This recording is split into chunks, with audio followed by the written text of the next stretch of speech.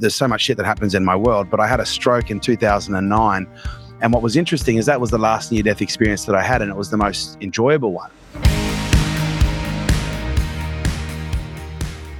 Hey folks, this week on The Wealth Faculty, I had a chance to sit down with one of my faculty members, Kerwin Ray, one of Australia's most prolific business entrepreneur trainers when it comes to peak performance in your business, in your entrepreneurship, and in your personal life as well.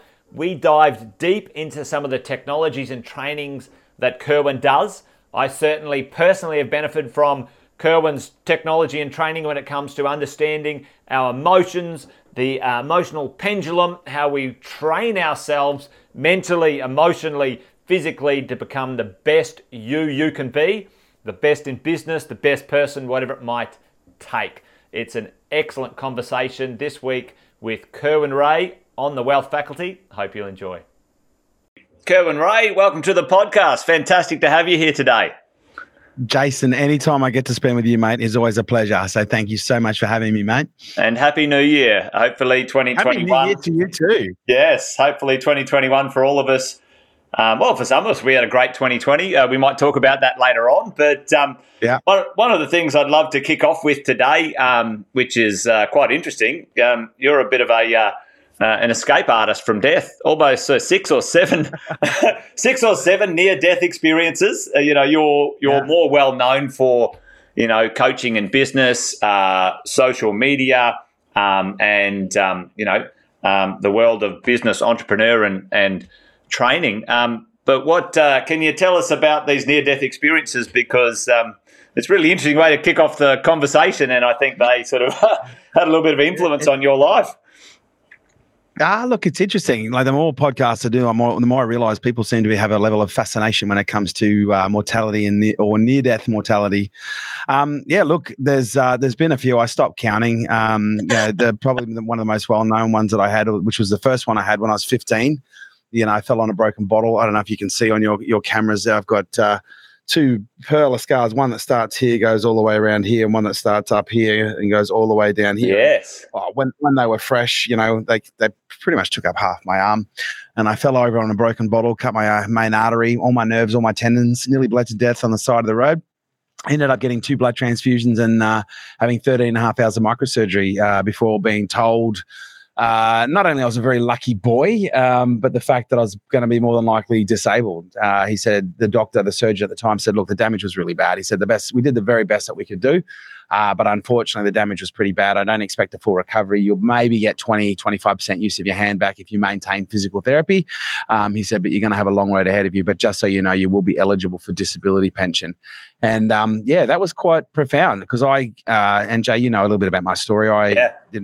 I failed every subject from year 1 to year 12. And so at this stage of life, I'm 15. I'm in early manhood, or that part of my development anyway. And I had aspirations and goals and a vision of being, some form of a professional athlete at this point. And so when I thought I was going to be physically disabled, that all came crashing down. And you're right. It was really fundamental. I think every near-death experience, leaves an impact. I think I had a few because I live a very exciting life and I am a little bit of a slow learner. But that for me was not only near death, but it was something I took with me, because it's one thing to have something happen to you and you only carry the memory. But when you carry something with you every day, even to this day, I'm still rehabbing. I'm still trying to learn how to close these fingers and, I'm still learning how to get there and I'm very close. And so I'm still rehabbing it every single day. And so I take the memories of this one with me everywhere because, I still retain the physical experience. And so for me, it really taught me the power of resilience. Yeah. And I was off school for 9 months, and I was in rehab, hour and a half bus in, hour and a half bus out, hour and a half rehab every day, 6 days a week for 9 months. And it took an enormous part of my life dedicated to just being able to, touch my fingers together as an example. And that for a 15-year-old kid who's quite impressionable, that's a pretty astounding challenge to give to anyone who's going through, the solidification of their identity. Early at that age. And for me, I really learned at a very fundamental stage of life the importance of resilience. The importance of pushing through. I was very familiar with pain. I was very familiar with discomfort. I was very familiar with, the embarrassment because, for 12 months I had a a plastic cast on my arm that had 4 big giant metal prongs. I looked like fucking Freddy Krueger. The kids still called me Freddy Krueger. With each prong having a little bucket on it that held my fingers out, and they were held with elastic just to keep my hand straight, just to be able to keep my fingers straight so that my hand didn't turn into a claw. And I made the most of it. Yeah, I copped a lot of stick at school, but it made a great Shanghai as well. Like, I was an absolute assassin when it came to flicking rolled up pieces of paper around the classroom, let me tell you right now. But, from there I had a number of other experiences. I did a stint in private security for about 4.5 years, and I worked some very violent pubs and clubs. And I've been stabbed, I've been shot at, I've had a gun put in my mouth, in very volatile situations. I've had, mates that have been shot dead on the doors of nightclubs that I've worked with. I've had a mate that actually, or not a mate, so much of the guy, an acquaintance, a colleague, he was stabbed with a penknife on the dance floor in front of me, and he died, literally 6 minutes later. And I bear witness to that. And so I've not just seen I've lost, and I've had, I lost my first mate. I think my first one of my best mates died at the age of, I think I was 13 or 14. My best mate's brother, and we were like a solid trio. He died from suicide, and then it was maybe 6 months later I lost another mate to a drunk driver. And I lost, I had my own near-death experiences, but I also was exposed to a lot of death, and as a result, it gave me a lot of time for a lot of opportunities for reflection on what mortality means. Introspection. And would you say, certainly in the world of, coaching and training and your world and certainly also in my world, we see people take heed of their life after significant experiences often. And would you sort of, in retrospect, look back and say they were gifts, maybe not in the moment, but gifts to have those moments early in your life to say, well, maybe, Yeah, absolutely. And, it takes me all the way, there's near drownings. There's a whole bunch of things that have happened, skydiving, accident. And you get to my last near death, or to the last one I started counting. I stopped counting deliberately because I just have a life. Like, honestly, my life is a movie. There's so much shit that happens in my world, but I had a stroke in 2009. And what was interesting is that was the last near-death experience that I had, and it was the most enjoyable one because there was not one part of me. From the moment there was the onset of the stroke, I knew something was seriously wrong, but I wasn't afraid. I absolutely lent into it. I thoroughly enjoyed it. It was a near-death experience, NDE, and it sounds a little strange to say that, but it was one of the most incredible experiences of my life. And that was probably as was the 15-year-old, having the near-death experience, that 34-year-old who had the 20-cent piece stroke in his brain. That was an incredibly powerful turning point in my life for a whole range of reasons as well. And you've been fascinated with entrepreneurship, your first business at age 23 and multiple businesses since then. What comes up for me right now is like, if you're not living on the edge, you're taking up too much space. That meme or something, so like might get you a T-shirt for that one, Kerwin. But was that part of your life right from the start? Making the most of what you had, going after business and entrepreneurship. How did that passion come about? Was that something on purpose, or was that something often accidental for many entrepreneurs, sort of getting into business? They say voids breed values. And, I grew up as a kid that did a lot of stuff. I tried a lot of stuff. I did a lot of stuff as a kid, but I do remember having a disproportionate level of, I guess you could say, maybe levels of fear, but also incredibly high levels of social anxiety. And so for me, I really had to learn. People look at me now and I'm quite an extreme personality. But the reason I'm quite an extreme personality is because I've learned the power of extreme situations, and I've learned the power of, putting yourself in extreme situations, what that gives you in a normal situation. Yeah. And, and so for me, I always used to, and I guess in many respects, avoid things that were confronting, avoid things that were painful, avoid things that were scary. And I think it was probably around the ages of probably 13, 14 where I started getting into the gym. And the gym really, actually, no, it was like 11. I got my first weight set at 11, absolutely mad on the gym. And for me, I started to learn, the more I trained, that there was a really strong correlation between muscle pain and growth. And the more the more muscle pain you experience, the more growth that you had. And yeah, I guess you could say I've kind of seen that as a conduit in life. And I think it was probably around the ages of 15, 16 where I started to realize that I needed to pursue things that were difficult. This might sound really strange, but one of the things that I found difficult that gave me enormous levels of social anxiety is my brother used to come home from school because he used to get in fights all the time and often get beat up because where we grew up in Townsville was a pretty rough place. And I used to get massive levels of anxiety about going, shit, is that going to happen to me when I go to school? And, when I started going to high school and getting exposed to this stuff, I started to realize, and I did a lot of martial arts, that at first, I was really scared of getting into a fight, and that prevented me from being able to think clearly in I guess you could say a schoolyard combat situation. And I just learned the more I exposed myself to it, the easier it got. And then when I got into security, I really started to see the value of exposing yourself to extremes amounts of stress, because I saw my own response to an all-in brawl initially in the early stages, and I saw other people's response. And, some bouncers would go and hide, whereas for me, I learned the more I threw myself into the situation, not only the easier did it get, but the more, and it sounds strange because at the time I didn't acknowledge it as consciousness. I just realized I could see more. And the more situations and the more violent confrontations I had, the calmer I was. The next one I'd be even calmer. And then the next one I'd be even calmer. I started to realize the more I did it, the easier it got. Yeah. And so for me, then everyday life became easier because I didn't experience as much anxiety. And so for me, the reason I pursued, or I wouldn't say I pursued, violence at school, but I seem to get myself in a lot of situations where, that would be the outcome. I got into security where, that was an outcome in a lot of situations. And I got very, I guess you could say, conditioned to learning how to deal with that type of stress. Yeah. And then I learned how to deal with the stress of, a fear of heights, which was, I did that I overcame that by jumping out of planes. And what I started to realize, the more I pursued, the really terrifying things at an extreme level, skydiving, I learned to meditate, in free fall. And the more I learned to meditate in free fall, the easier meditation became when I woke up at 6:30 in the morning, because it's a lot easier to meditate when you're not falling through the sky at 220 k's an hour. But when you can meditate whilst falling through the sky at 220 k's an hour, that requires an enormous level of detachment, discipline, acceptance. But then that's why, people look at me, say, when I'm meditating at the back of an event room and there's music playing and people dancing and screaming, do you find it hard? I'm like, no, it's actually really easy. Yeah. Because I've meditated in free fall before. I love training with guns and weapons, munitions, the Navy SEALs, Special Forces, because they play at a very extreme level. But you have to be executing complex process while you're having your autonomic nervous system being fired. And jumping out of a plane, that fires off your autonomic nervous system, fight or flight, very hard to think. But the more you condition yourself to think, the easier it is. And the same with guns. When a loud noise goes off, your autonomic system automatically fires.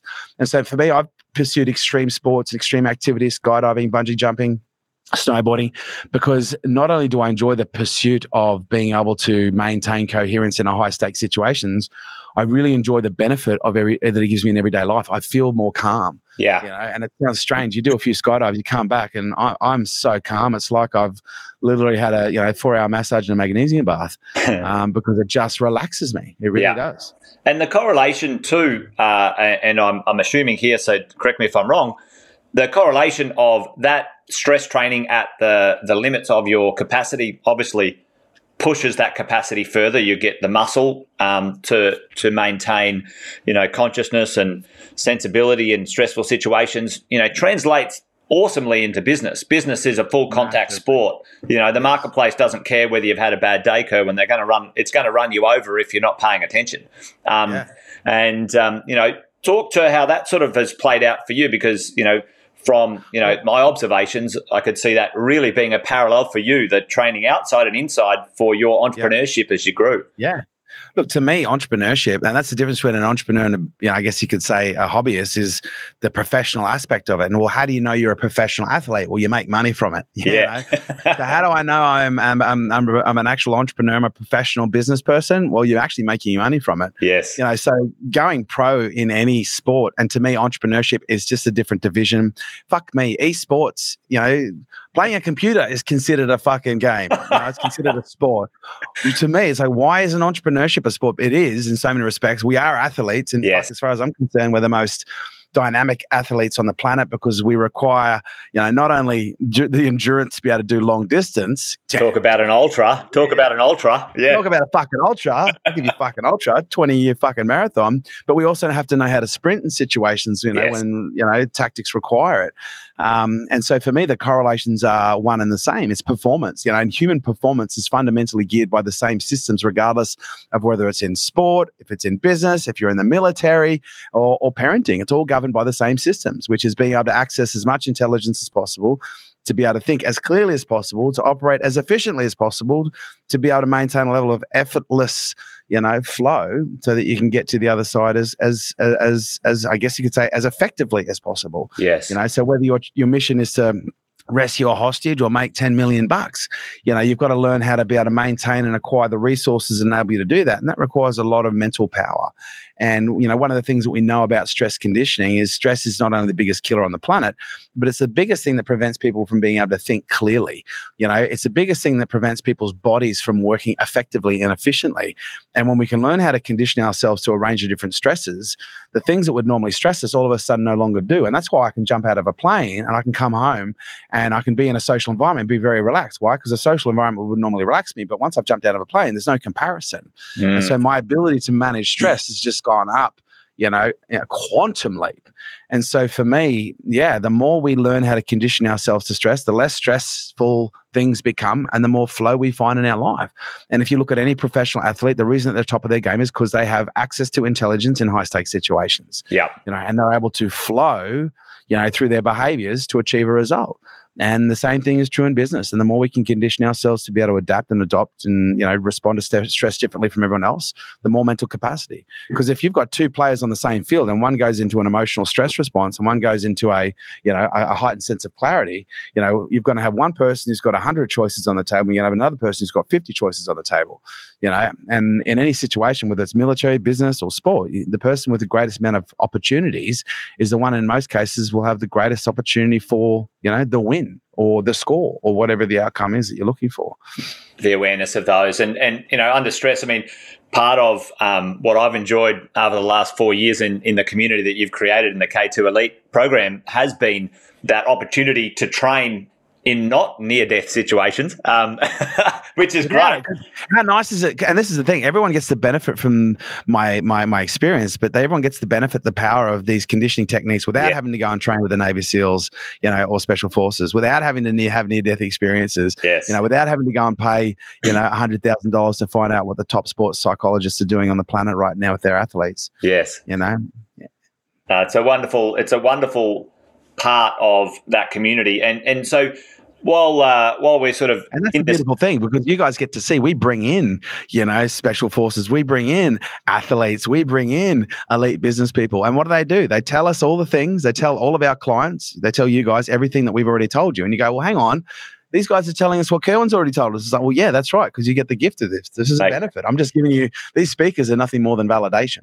It is, and it's an interesting one, isn't it? It's like I can't hear that from a partner or someone close to me, but when someone else says it, you go, oh yeah, okay, I recognize that now. It's an interesting. But the same is true in a coaching environment. Like some clients have heard the same thing from me so many times. They're fixed on what it means. Yes. The moment they hear it, slightly worded differently from a different sex, from a different age group, they see it slightly differently, and then something else lands. It might be the same information, but sometimes it requires a third party, a fourth party, a sixth party, a 12th party to reiterate it before we go, fuck, there's a pattern here.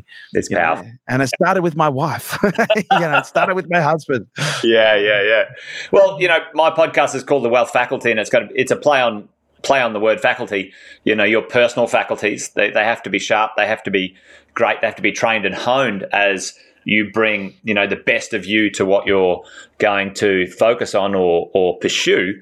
Can you talk for a minute about how do you hone your personal faculties, your mental, emotional, physical well-being? One thing that I've taken from you is the fasting, intermittent fasting. I'm on the 8 and 16 or whatever it is now. It's been fantastic, game changer for me. What are those other things, Kerwin, that you do and then you teach your people in your community to really focus on? The first thing I teach is the importance of and the power of routines, and what a routine really is. And a routine is nothing more than a process, an action, a behavior, a habit, And it's not, and again, I wouldn't even say a routine is a habit. Once a routine has been drilled for a consistent period of time, where it becomes habitual or autonomous, now we're getting into habit territory. But, if you look at the most successful players in any sport on the planet, they all have routines. Whether it's golf, they have a pre-shot routine. Tennis, they've got a pre-game routine. And even in tennis and even in golf, they have their pre-game and their pre-shot routines and their pre-serve routines and, their serve routines and their return routines. And everyone's got routines. And the reason that everyone who plays at a high level has routines is because they understand the importance of consistency. And, when you use routines, you get high levels of consistency in your performance. And whether it be behavioral routines or psychological routines or self-care routines, the more we use routines that are proven by evidence to have impacts on our performance, the greater performance we're going to be able to share. And so for me, when it comes to routines, I classify routines typically in two categories. You've got 1%ers and you've got like 20%ers. Yes. And the 1%ers are those little things you have to fucking learn the hard way through, pursuit in the nuances and the minutiae of, evolution. And then you've got your 20%ers, and they're the things that you pick up, and all of a sudden you go boom, and you get this massive quantum leap in development or performance. And so for me, when we start looking at the 20%ers really are intermittent fasting. What that does for your brain, what that does for your body, what that does for your energy levels, what that does for your overall immune system and your health. It's a 360-degree a routine. It's a 360-degree strategy, and it's a routine. My routine is I typically eat once or twice a day at the absolute most, and that's a routine I've been following now for a very long time, and it works, incredibly well for me. Yes. Another 20%, is meditation. Meditation is an absolute 20%. It's been scientifically proven. There is an enormous body of evidence around what it does. 4 days of meditation has been proven to have a significant, not a moderate, not a mild, a significant increase in performance. For its ability to be able to harmonize and get the brain functioning in a deregulated environment in a far more connected space. It really is right up there as far as I'm concerned with the 20%ers. And then I look at my little my 1%ers and my 5%ers. Every single morning I drink a liter of water before I even get out of bed, before I meditate. And so I normally wake up, I'll drink a liter of water, I'll meditate for 1 to a couple of hours, I'll come out and then normally have a routine that I do when I go into the bathroom. I have a shower routine that involves not just washing my body, but it is sufficient. I also get to stretch and mobilize my hips. And then when I come out, I have a routine in the morning with my family where I'll make breakfast for my son or for the kids and sit down and have breakfast with them. Yep. But the biggest routines that I have when it comes to performance is meditation, intermittent fasting, and understanding the nutritional component of that, and a really solid hydration schedule straight off as soon as you wake up in the morning. On top of that, moving into the psychological routines is I have a set of statements that whenever I'm feeling in a particular way, if I'm ever feeling off kilter or if I'm never not feeling right, whether it be for PT, if I'm training and I'm doing strength training or endurance training, whether I'm doing yoga, whether I'm about to go and do a presentation or whether I'm about to walk into a meeting, if I feel like I'm not on my game, then the first thing I do is I start listening to, okay, what is the game plan? What's the game strategy I'm delivering right now? And then I listen and then I go, right, what's the new strategy? What's the new plan? What's the new script? And I literally very consciously and very surgically start saying things that will tweak my attention towards the things that I'm looking to expand, and that in most cases might be energy levels, it might be clarity, it might be me commanding my subconscious mind to allow me to tap into whatever energy is required for me to serve these people at the highest level and receive the gifts of that service. Whatever strategy I need, I command my subconscious mind to give me a photographic memory and allow me to everything I see, hear, smell, taste, and touch, I recall with crystal clear accuracy so I can retain this information in the future. Whatever I need is a statement that will enable me as an outcome or as a fruition of that reality to perform at a higher level. Then I just start suggesting to myself. It's, I guess you could say in linguistics terms, it's called self-hypnosis or auto-suggestion. And I'm really, really fucking right on auto-suggestion because it is a 20% as well. Yeah. And do you see those 1%ers becoming 20%ers sometime the more you do them, or do they stay 1%ers? Because I like the 20%, 1%. It's great. When you stack them up, because again, other 1%ers I've got is sun gazing, and I'd even go as far as say that's probably more like a 5-6%er. Saunas, massage, yoga, And I do this every single week. I have a yoga routine I'm doing, 2 to 3 times a week. I have a training routine that I'm doing 2 to 3 times a week. I have a meditation routine that I'm doing almost every day. I do a hydration routine that I'm doing every single day. I have a sauna routine that I do once a week, a massage routine that I do twice a week. One of those is rehab. One of those is deep tissue and remedial. And to me, people go, well, that's not a routine. That's a massage. No, it's a self-care routine. And the more I preserve and protect and prioritize my self-care routines, the better I perform as an athlete when I'm in competition. And that's the big shift that people miss. They go, oh, sounds like you don't even fucking work. Now, by the way, I've only been doing this level of routine now probably for the last, let's call it 6 months. But one of the things I'm discovering is when you take care of the athlete, he can run a faster race. And right now I've been winning races my entire life, but I've been winning races with an overtrained athlete, and now I'm starting to go, well, let's try and win some races now without overtraining the athlete. Let's win races now with a fully rested athlete. And so as a result, I prioritize the yoga, I prioritize massage, I prioritize PT, rehab, I prioritize all those things.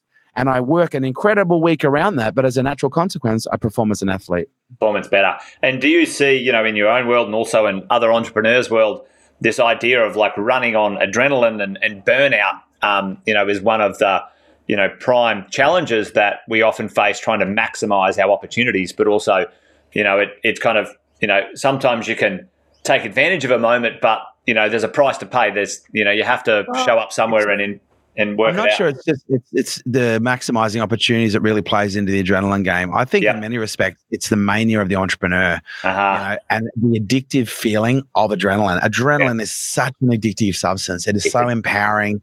It's what makes you feel like you can lift a fucking caravan off a baby if one was to fall on one. It's powerful drug. It's very powerful, and it's supposed to be used very carefully. But you can abuse the shit out of the drug adrenaline a lot until the age of about probably, and some people, everyone's different. I've seen people enter adrenal burnout in their early 20s, but I've seen some people that don't enter their adrenal burnout until they're late 20s, early 30s, and sometimes later. Everyone's got it, in yoga, they call it, what do they call it? It's like wax and wick. And I can't remember the names for it, but you've got two forms of energy source. You've got your wick, which is your candle, which is how you brighten. You've got your wax. And if you burn too much wax, you can't get more wax. Okay. You can't extend that wick. Okay. And if you burn really bright for too long, okay, you burn a lot of wax. And so what we've got to learn how to do is burn consistently and learn how to understanding that burning consistently may not give us the bright flashes, but it'll conserve it's not the chi, because chi, I think, is the candle. It's something else. It's that wax. It's that ability to be able to sustain for longer periods of time. And that's where adrenaline is so addictive, but it also erodes people's ability when you abuse it long term.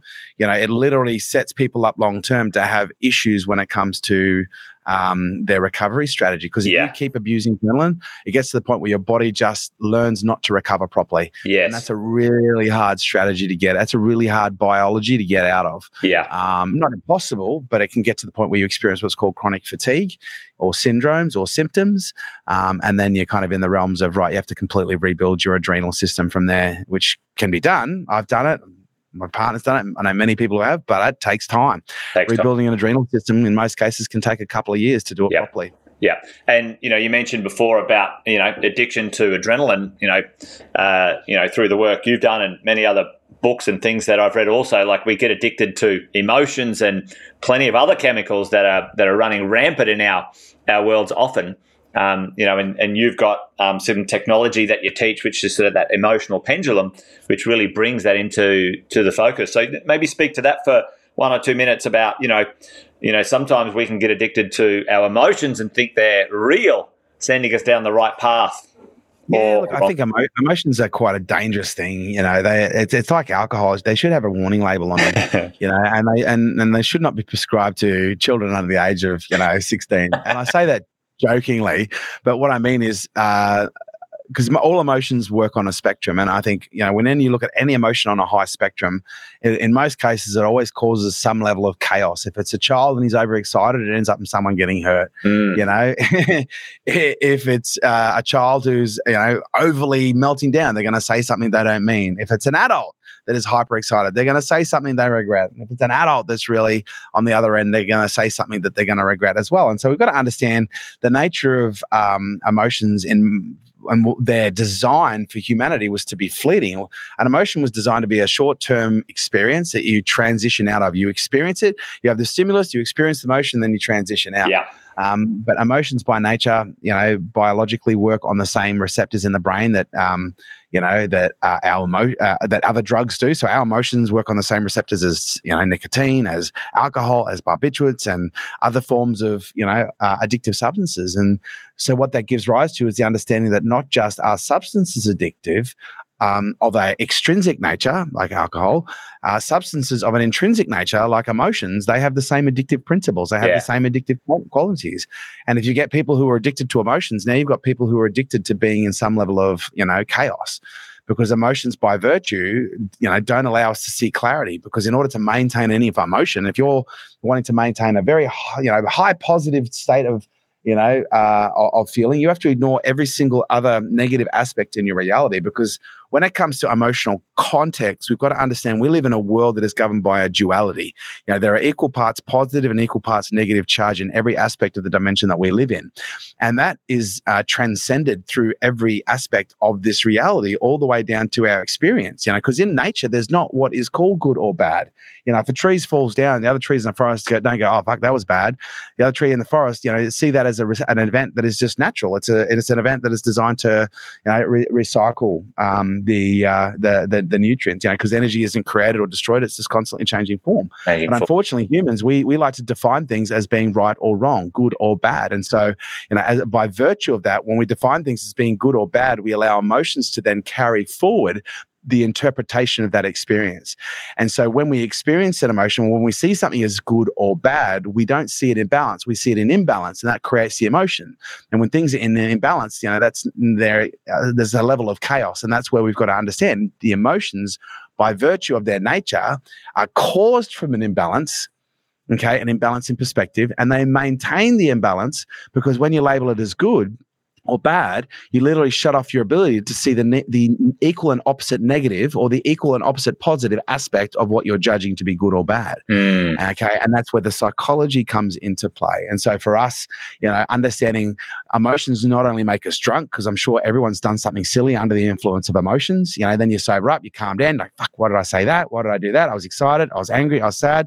When we understand the addictive nature of emotions, that's one thing, because they affect us, they intoxicate us, but they also inhibit us visually and psychologically from being able to see the whole picture. So not only do they make us high, they also impair our ability to be able to process information. So we're not able to see as much information that is as available as possible.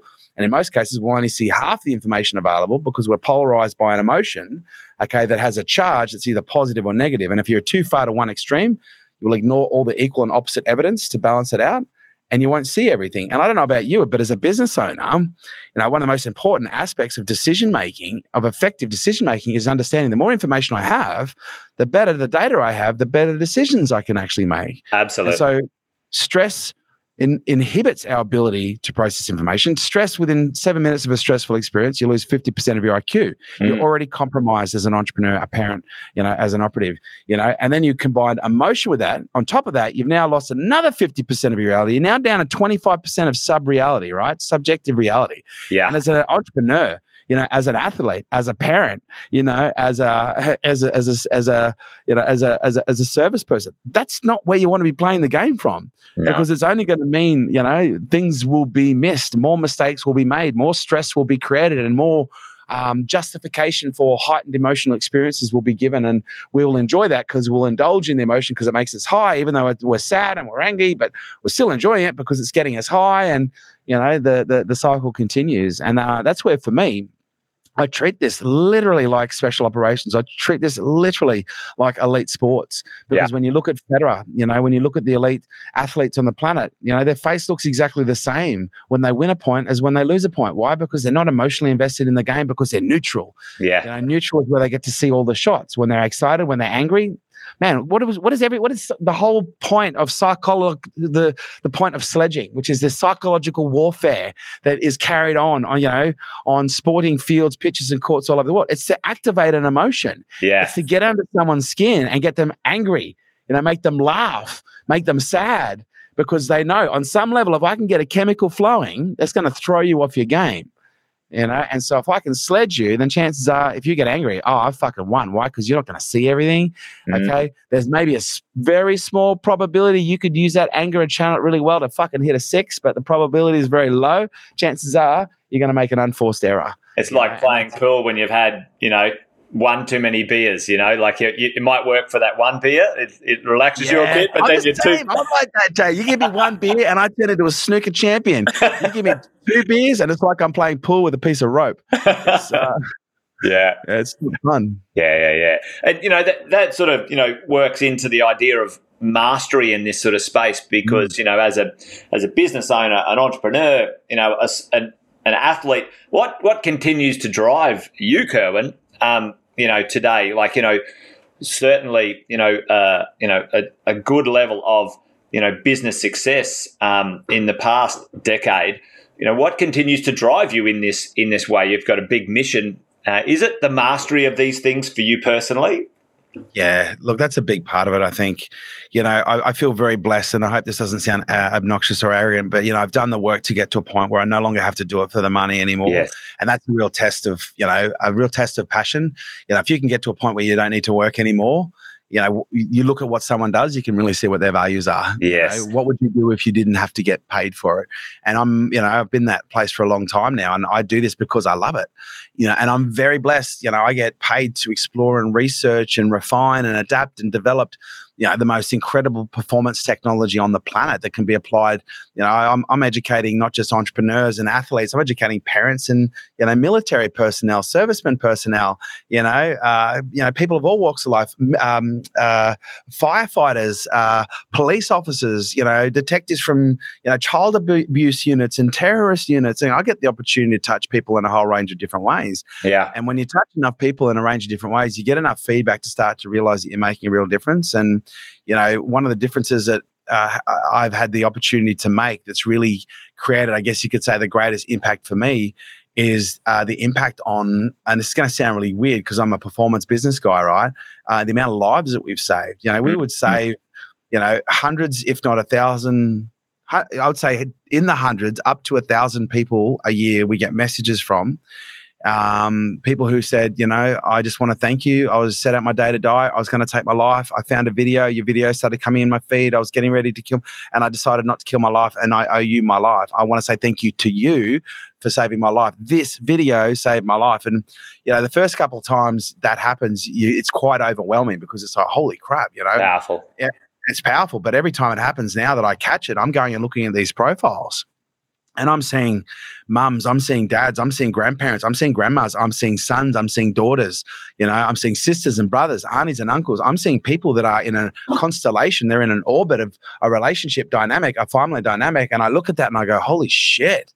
If they hadn't have seen that video, if I hadn't have cared enough to publish, thousands of free videos, that family would now have a hole in it. Yeah. The size of a crater from a meteor that could affect generations to come.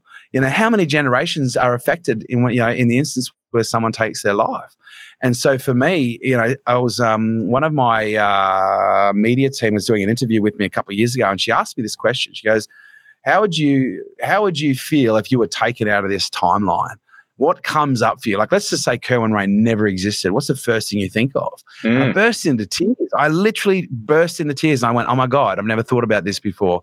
And the first thing I thought of was all of the mums, dads, grandparents, grandmas, daughters, aunties, uncles that would no longer be in a family unit anymore. And I was like, holy shit. Wow. There's potentially in the last 5 years, thousands of people's lives, thousands of families, thousands of Christmases, thousands of birthdays, thousands of, weddings that are now more whole, as a family because we cared to do what we do. And so, I joke about it now and I say, I can't stop.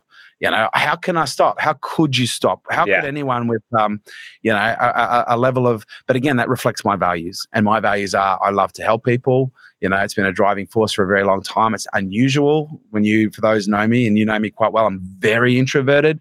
And so social media, social media to me is introverted media. It's the best way for me to get my message out there. Yeah. And it affects a lot of people. And for that, I'm very honored and I'm very grateful. Powerful, mate. The world's a better place for you doing that stuff and following your mission and passion too. So thank you, mate. Thank you, brother. As we sort of, talk about the family impact. You're not of recent times, but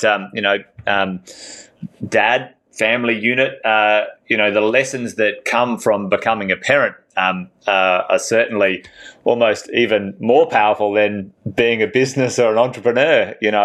How's that been for you in that transition from entrepreneur, family dynamic? Awesome. Honestly, I'm so grateful for my son, Noah, because I've become such a better business person as a result of being a parent. But I don't know if that necessarily happens to everyone, but because I'm so obsessive about being the absolute best dad on the planet, that requires me to really understand the most basic forms of communication, the most basic forms of leadership, the most basic forms of, of energetic space holding, emotional and stress regulation. Like, it really has taken me to a whole new level of as a leader, and as a communicator and as a human being in a whole range of different ways. And so I'm incredibly grateful. And for the first 2.5 years, I was obviously in a family dynamic, and then myself and my ex-wife, we separated. And then I did 3.5 years as a solo stint, 3.5 years, almost 4 years as a single dad.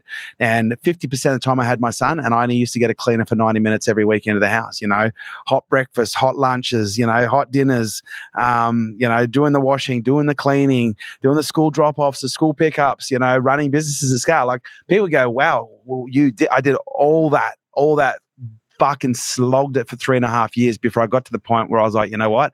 I'd actually like to spend more time with my son. So I'm actually going to get someone to do the washing. Yeah.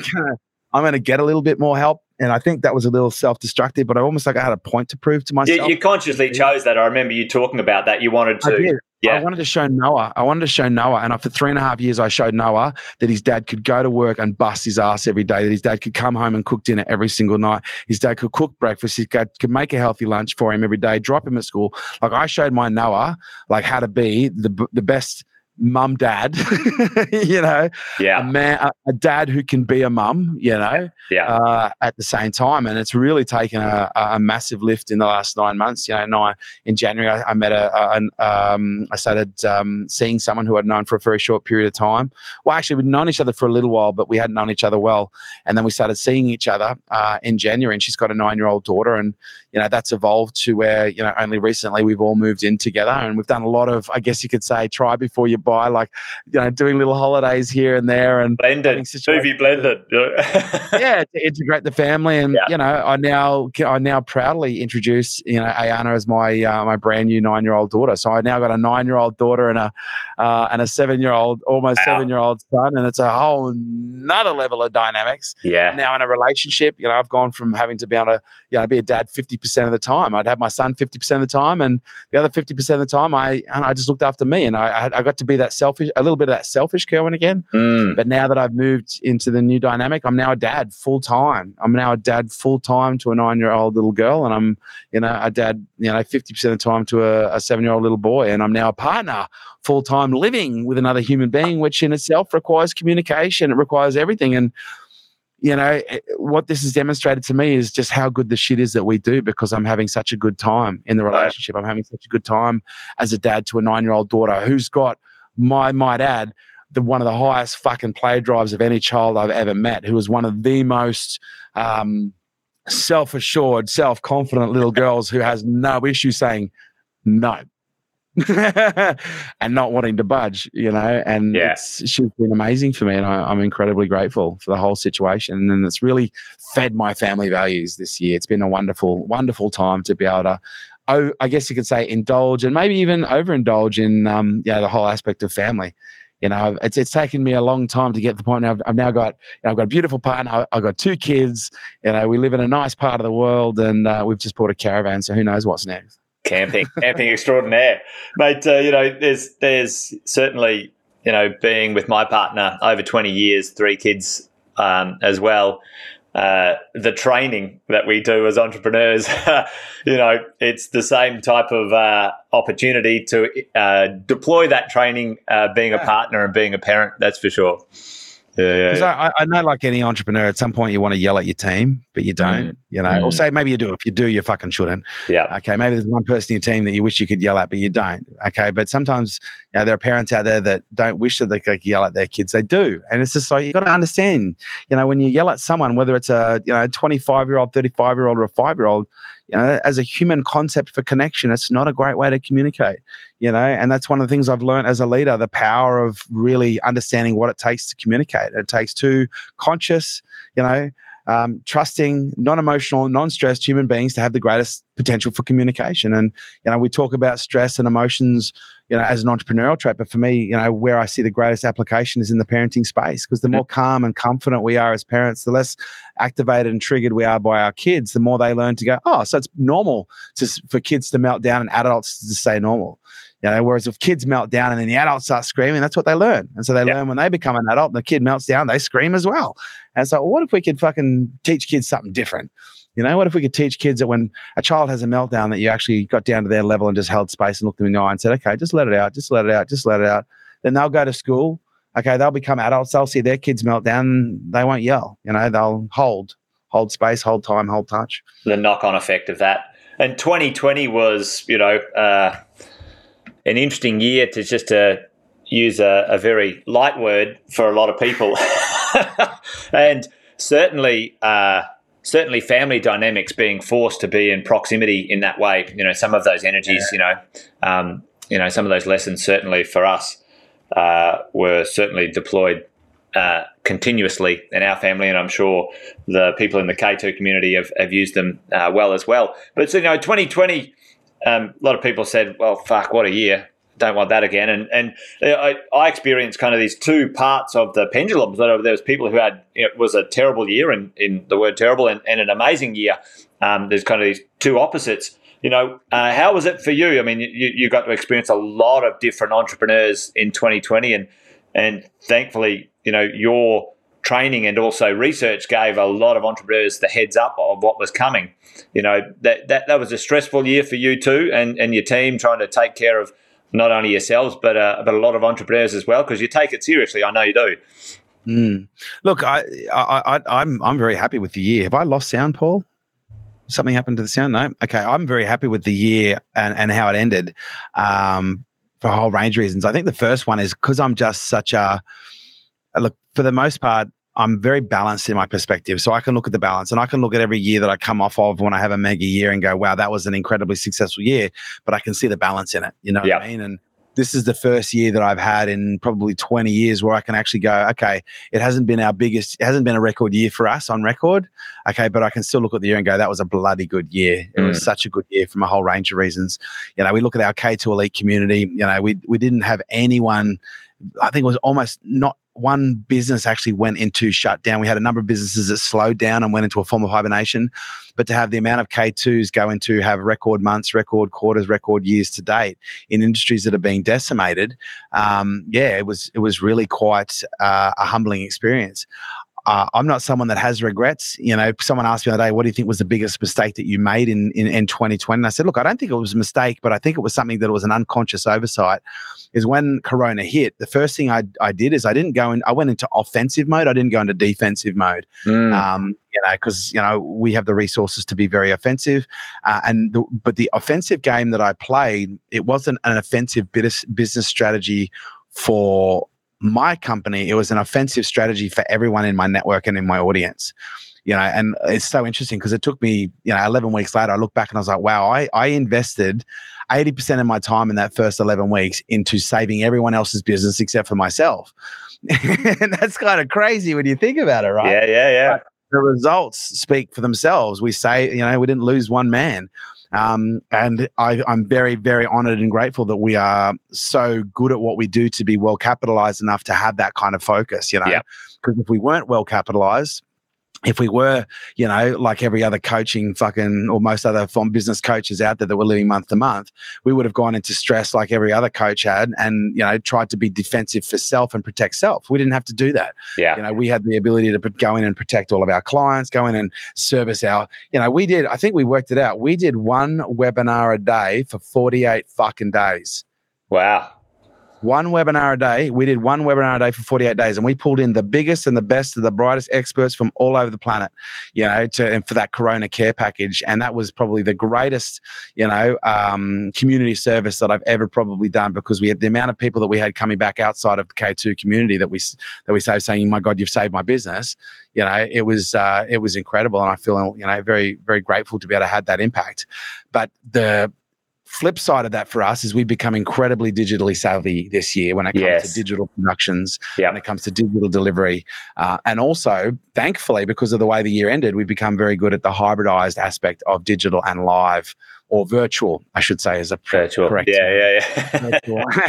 Virtual and live, being able to combine the two, because right now no one's being able to do live. There's a lot of people that have been doing virtual. There's only really been a couple of people who've been doing virtual well. Tony's been one of them. We were one of the first people to come out, and we did I think just after it all happened, we did a 800-900 person virtual, and at the time, we were crushing what everyone else is doing with the production. And then Tony came out with the big dogs. And, that was amazing. That was great. Well, because again, he's a trendsetter, and he came out with a $2 million production, and everyone was like, "Fuck, that's how you do it." And so I was in there, and we're building a studio now here in Byron Bay.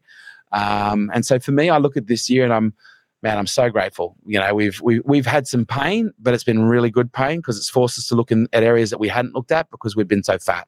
And there's nothing like a little bit of a food shortage to make you go, all right, maybe I'm carrying a lot more weight than what is required for us to run at this pace that we are, and maybe we'd run faster if we actually carried less weight. Check in on what's important, and and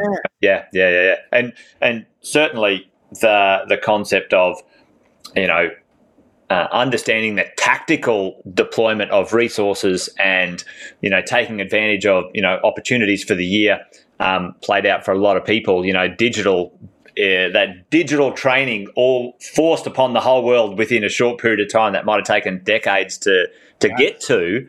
I've been threatening it for 4 or 5 years to start doing broadcasts, start doing virtual.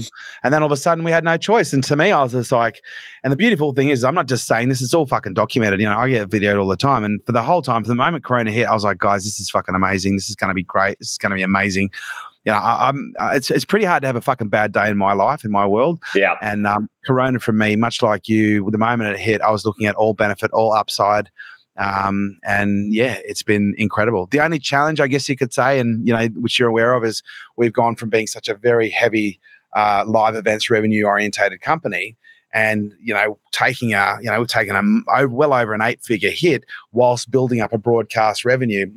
There was a big chasm to get to a level of parity to maintain operational, I guess you could say, efficiency based on the existing model. And so for us, it was great because we had to look at operational efficiency to make operations more efficient with less revenue based on live, start building up the broadcast and the virtual revenue to the point where when both of those obviously, become integratable because live is back to normal, virtual is back to normal, it's going to be quite an explosive period of time for us when we get back to, I guess you could say, that whatever that new normal looks like. What the new normal looks like. And look, and as long as everyone fucking sneezes in their elbow, I think 2021 is going to be a big year for everyone. Yeah, well, it's 2021's young right now, and so I'm excited about this year as well. I can see some good opportunities there, as I know you can, and pretty pumped about making it happen this year. So it's been a great conversation, Kerwin. Really appreciate you joining me today and talking through all things that we have today. It's been amazing. I could continue for hours, but I know we'll have to do it again, mate. We'll have to come back and do it again, do another one, do a part 2. I'd love to. But I always ask one question of all my guests, one last question as we finish the podcast. And what is the true meaning of wealth to you, Kerwin Ray? I think it's a spectrum, and for me, I think that the true wealth is in an internal game. And I know this is going to sound fucking so cliche, but sometimes in life you have to make enough mistakes, create enough pain in your life, and also make enough money in life before you start to realize what the really important things are. Jim Carrey said, I hope that everyone can get the opportunity to make as much money as they ever dreamed so that they can then realize it was not what they were after.